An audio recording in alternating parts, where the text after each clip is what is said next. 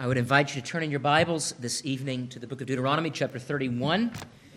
Just a handful of chapters left in this last book of the Pentateuch that Moses wrote. And as we near his death, he here in Deuteronomy 31 gives to Joshua the commission, the call, the ordination to this young man who remained faithful when others were unfaithful, along with his friend Caleb, when they brought back that report, and he with Caleb said, "Let's go in and take the land." Joshua was the leader that Israel needed, but even despite Joshua's wisdom and courage, Israel and even Joshua would discover, even as they were told, that if you are a man and merely a man, you can lead a horse to water, but you cannot make him drink. And we will see that played out even this evening in Deuteronomy 31. Let's read together, beginning in verse 1. I'll read the entire chapter. Then Moses went and spoke these words to all Israel, and he said to them, "I am 120 years old today. I can no longer go out and come in. Also the Lord has said to me, you shall not cross over this Jordan. The Lord your God himself crosses over before you. He will destroy these nations from before you, and you shall dispossess them. Joshua himself crosses over before you just as the Lord has said, and the Lord will do to them as he did to Sihon and Og, the kings of the Amorites in their land, when he destroyed them. The Lord will give them over to you, that you may do to them according to every commandment which I have commanded you. Be strong and of good courage. Do not fear nor be afraid of them. For the Lord your God, he is the one who goes with you. He will not leave you nor forsake you." Then Moses called Joshua and said to him in the sight of all Israel, "Be strong and of good courage, for you must go with this people to the land which the Lord has sworn to their fathers to give them, and you shall cause them to inherit it. And the Lord, he is the one who goes before you. He will be with you. He will not leave you nor forsake you. Do not fear, nor be dismayed." So Moses wrote this law and delivered it to the priests, the sons of Levi, who bore the ark of the covenant of the Lord, and to all the elders of Israel. And Moses commanded them, saying, "At the end of every 7 years, at the appointed time in the year of release, at the Feast of Tabernacles, when all Israel comes to appear before the Lord your God in the place which he chooses, you shall read this law before all Israel in their hearing. Gather the people together, men and women and little ones, and the stranger who is within your gates, that they may hear and that they may learn to fear the Lord your God, and carefully observe all the words of this law, and that their children who have not known it may hear and learn to fear the Lord your God, as long as you live in the land which you cross the Jordan to possess." Then the Lord said to Moses, "Behold, the days approach when you must die. Call Joshua and present yourself in the tabernacle of meeting, that I may inaugurate him." So Moses and Joshua went and presented themselves in the tabernacle of meeting. Now the Lord appeared at the tabernacle in a pillar of cloud, and the pillar of cloud stood above the door of the tabernacle. And the Lord said to Moses, "Behold, you will rest with your fathers, and this people will rise and play the harlot with the gods of the foreigners of the land, where they go to be among them, and they will forsake me and break my covenant which I have made with them. Then my anger shall be aroused against them in that day, and I will forsake them, and I will hide my face from them, and they shall be devoured. And many evils and troubles shall befall them, so that they will say in that day, have not these evils come upon us because our God is not among us? And I will surely hide my face in that day because of all the evil which they have done, in that they have turned to other gods. Now therefore, write down this song for yourselves and teach it to the children of Israel. Put it in their mouths, that this song may be a witness for me against the children of Israel, when I have brought them to the land flowing with milk and honey, of which I swore to their fathers, and they have eaten and filled themselves and grown fat. Then they will turn to other gods and serve them, and they will provoke me and break my covenant. Then it shall be, when many evils and troubles have come upon them, that this song will testify against them as a witness. For it will not be forgotten in the mouths of their descendants. For I know the inclination of their behavior today, even before I have brought them to the land of which I swore to give them. Therefore Moses wrote this song the same day, and he taught it to the children of Israel. Then he inaugurated Joshua the son of Nun and said, "Be strong and of good courage. For you shall bring the children of Israel into the land of which I swore to them, and I will be with you." So it was.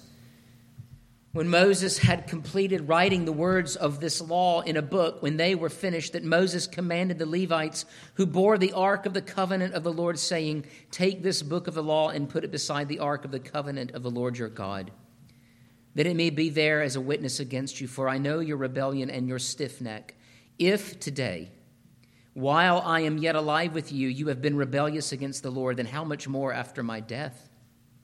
Gather to me all the elders of your tribes and your officers, that I may speak these words in their hearing, and call heaven and earth to witness against them. For I know that after my death you will become utterly corrupt, and turn aside from the way which I have commanded you.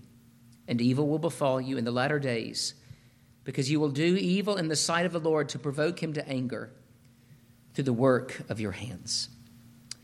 Thus far, the reading of God's word. Let me pray now for the blessing of the preaching of it. Lord,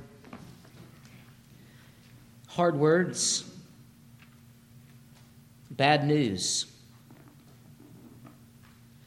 For what we do not need is another leader that rises from the ranks of men. And though Moses and Joshua were means, they are means of a grace that can be purchased only through the man who, though died, was raised, and who he, with the Father, has sent the Spirit into the world so that we might know, so that we might not only live in the land given to us, of which Joshua, the greater Joshua, has come and delivered us into, but so that we might live holy before the Lord there, so that we might not be cast off. And so, Lord, tonight, even now, while the word goes out, may we not fail to enter into that rest, lest we experience your wrath and perish in the way. O Lord, even now in Christ, may we hear and believe and obey. We pray in your name. Amen. We sang earlier in that wonderful hymn written by Isaac Watts. I can't think of a better pairing of doctrine and melody. The third verse we sang, "Why was I made to hear your voice and enter while there's room, when thousands make a wretched choice and rather starve than come?" It should not be mistaken that Isaac Watts was in every way a man who trusted in the sovereignty of God and understood God's singular work in making us new so that we might hear and believe. And so he writes, "Why was I made to hear?" Unless a man be born again, he cannot enter into the kingdom of God. And unless he is made and born of the Spirit, he cannot keep the law. As Moses, 120 years, he's had gray hair for many of those years already. He came down from the mountain, grayed, shining in the presence of Almighty God. Moses had perhaps the hardest job that any man has ever had. It was not just to lead a group of people who would betray the voice of God, deny his calling to enter into the land. And so for 40 years, his ministry among Israel was not only to circumcise the newborns, but bury an entire generation that would never see the land. And he himself lived with that curse, that he would never see the land. And so at the end of many years of ministry, he not only gets the privilege of inaugurating a new man, but on the day of that inauguration, bad news. Joshua will also fail. He will get them into the land. But after a season of triumph, This generation will turn their backs on the Lord. Now we know that despite that bad news, there is the principle, the theme, the idea of the remnant. Joshua and Caleb and Moses, and there were even in that day true Israelites who would not break covenant. But the nation as a whole, by and large, would flee. They would run. They would enter into wretched covenants with the gods of the heathens that dwelt in the land that they were seeking to take over and dispossess. And so even now, as we move to Deuteronomy 31, we have a reminder of the inability, ultimately, of the types and the shadows of the one who would one day come, who is able to deliver us, holy, just, righteous, so that we may dwell forever in that land in peace and harmony with God. 2 points that I want to make this evening as it relates to the ministry of these men and the greater Moses, the greater Joshua of the one who was to come. First, two kinds of revelation. Two kinds of revelation. And then secondly, or second point, rebellion without regeneration. Rebellion without regeneration. Let's look at the first point this evening. Two kinds of revelation. I'm speaking verses 1 through 8, God's promised conquest. This is revelation. God is saying to Israel through Moses that he will, as he has done through Moses, deliver Israel out of Egypt. He will now deliver them across the Jordan into the land of Canaan. That's the first kind of revelation. The second is the repeated orders. It is the law that is to be rehearsed over and over and over again among the people of the nation of Israel. And so what we have is a statement of provision and a statement of expectation. And so let's look at that first one. Under this first heading, two kinds of revelation, let's look at the promised conquest. In verses 1 through 8, Moses is writing to Israel, or he's speaking to them, and he's saying, I'm old and I'm tired. When he says, I can no longer go out and come in, what that means is once he sits down, it's going to be a minute before he can stand back up. He is going into if he was not to be taken by the Lord, he would be prophet emeritus. And we would no longer see him at presbytery meetings. He's got an out. Now, what will soon happen with Moses is he will be buried by the Lord. He will get to see the land, but he will not get to enter the land. Now, Moses has seen great things, but Moses will not get to step foot on that soil. Now, I guess the irony, if I can use that word, of that is this. In the passing on of Moses, he goes to an even more glorious rest. The fight continues. But this conquest is promised, and much of the book of Joshua is taken up with the fulfillment of the promise of conquest. The Battle of Jericho, maybe the most famous of all the cities sacked by Israel. And the sacking of these cities, the dispossessing of the pagan nations, is a picture of what God will do through his Son and through his Son's church by taking for himself the nations. And not just that, the deliverance of those who wander in the wilderness, consecrated unto the Lord, who will find in Christ rest for their weary souls. Hebrews chapter 4. And this is what the writer of Hebrews says. Even now, when you hear the offer of rest, don't say, I'm not going. Say, let's rest. Let's go to that place of rest. For this is what the Word of God proclaims. In fact, that is the great theme of all of Revelation. Now that the Word of God is come, Christ in the flesh, be sure to enter the rest that he proclaims. And so when you and I go out armed with the gospel, we go into a world that is restless, as St. Augustine says. Our hearts are restless until they rest in Christ. And God is the mover. He is the provider of that rest. And so it is a gracious promise of provision, and God is lavish in his patience. He is lavish in these ways. If you go back and look at the history of Israel, is it a good history? They're a bunch of complaining whiners who, when they are offered and they're there at the border, they just need to cross the Jordan, and they would do so miraculously. It would have happened 40 years prior. God would have given the victory. It would not have come without cost, but the blessing and the benefit would have been amazing. Big grapes, a land flowing with milk and honey. All that they need, a land of their own, but they said no out of fear and a lack of faith. And not only is God gracious in light of Israel's past, but he's also gracious in light of Israel's future. Calls to mind how God calls himself our Father. The insolent that earthly fathers have to put up, even in their own homes, and mothers for that matter.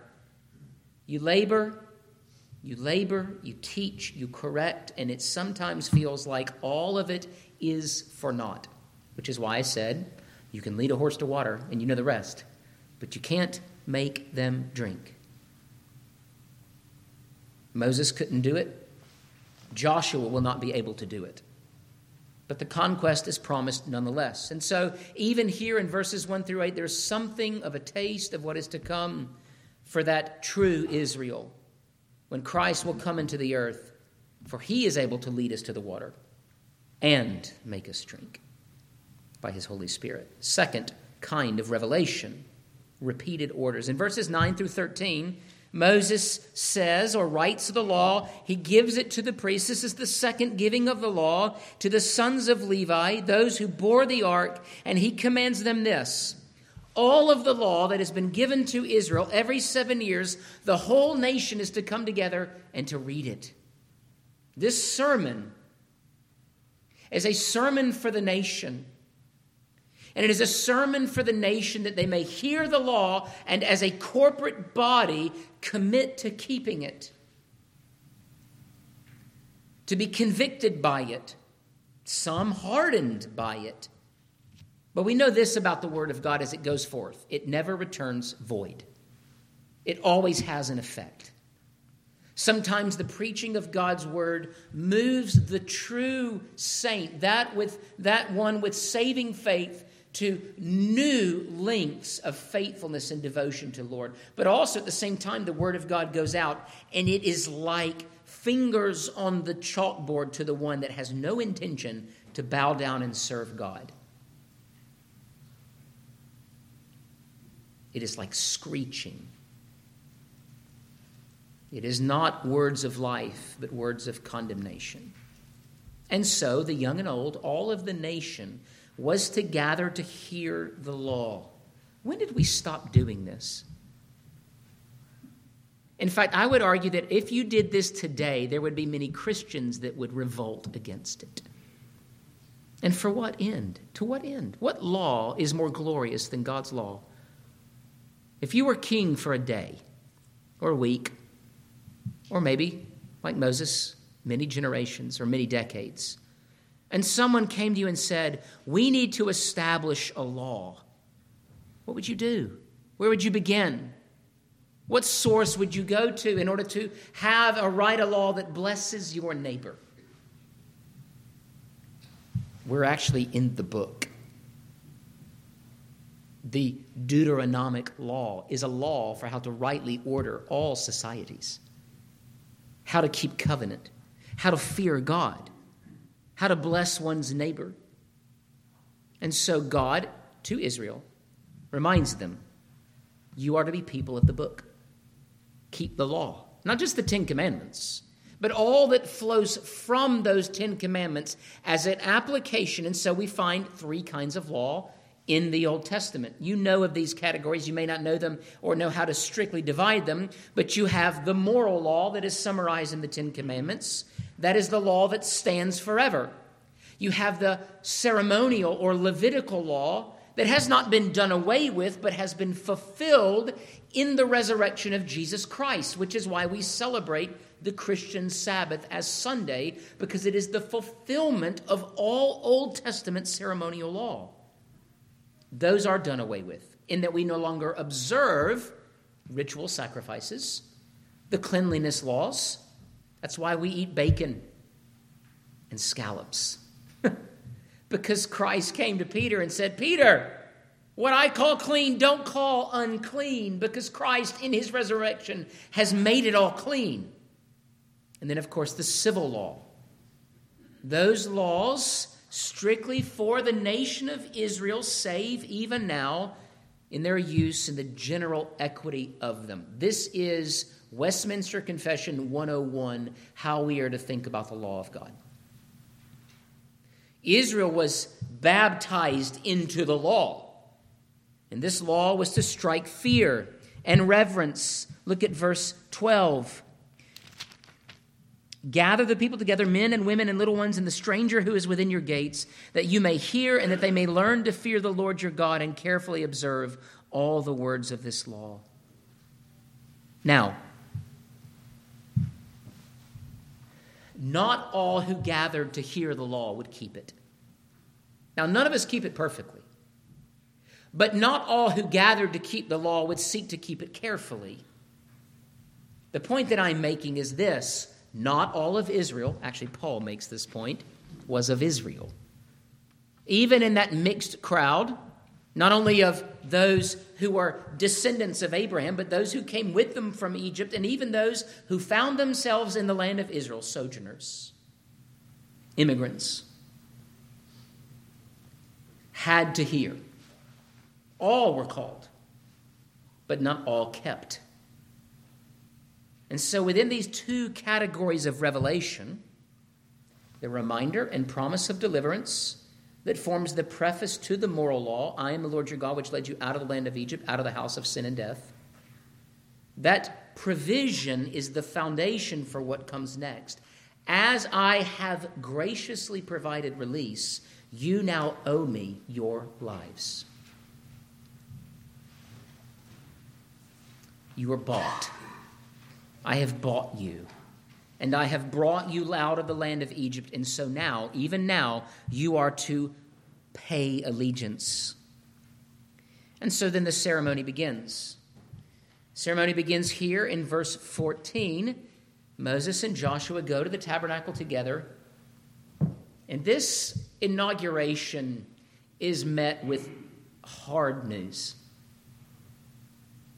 In fact, oftentimes, even when we communicate the gospel of Christ to others,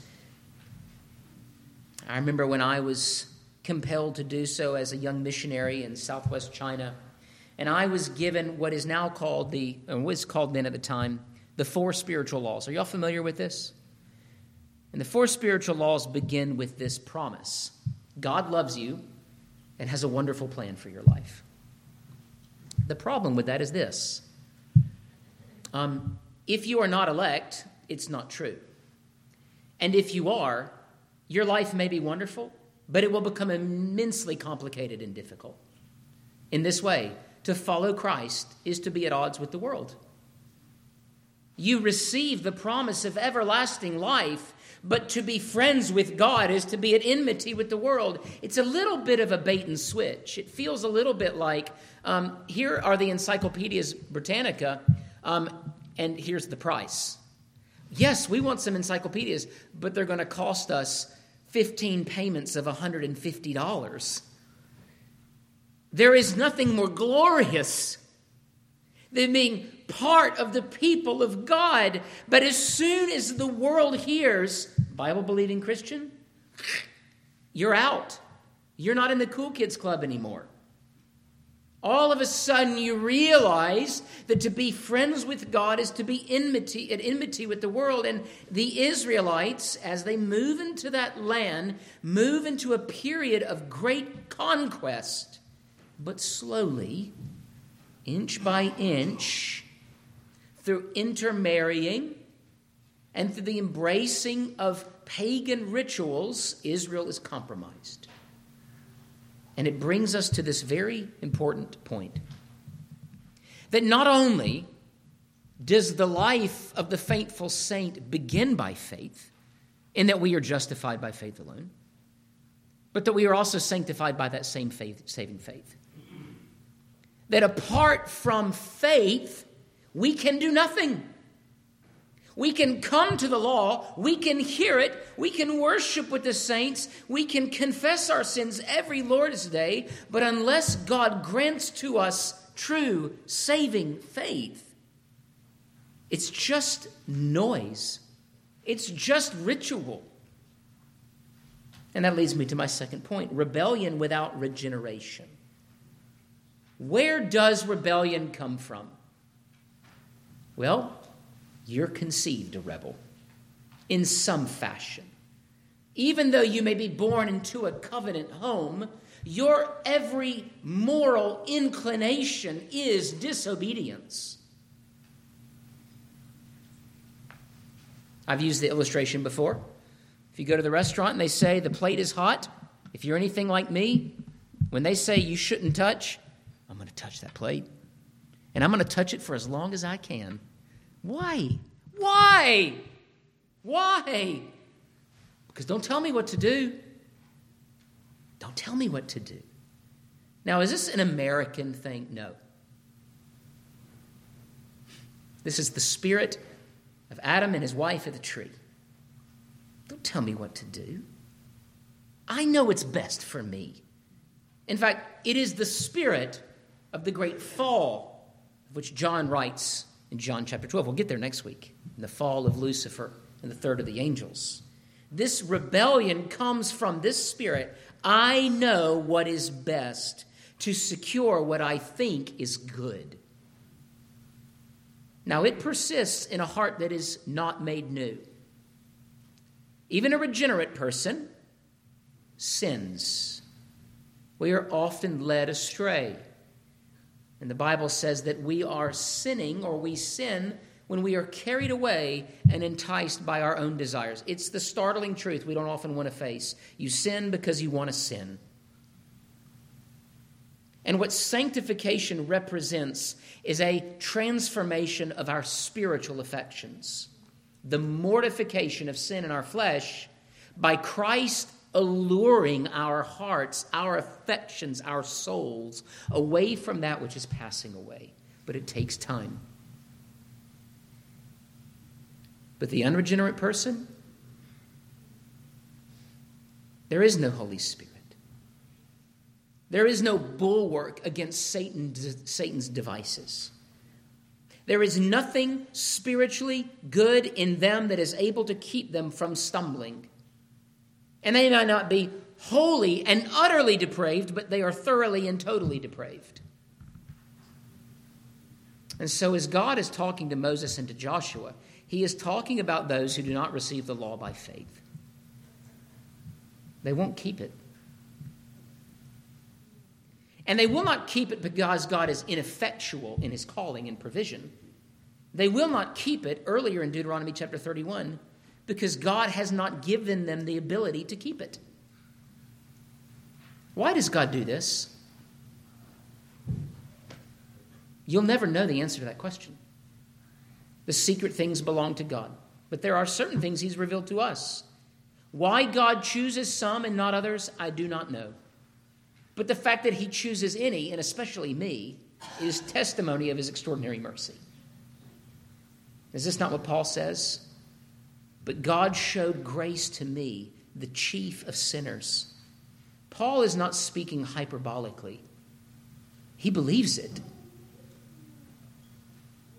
And in fact, at one point in Saul's life, it would have looked to us like he is one of these Israelites that had rejected the covenant.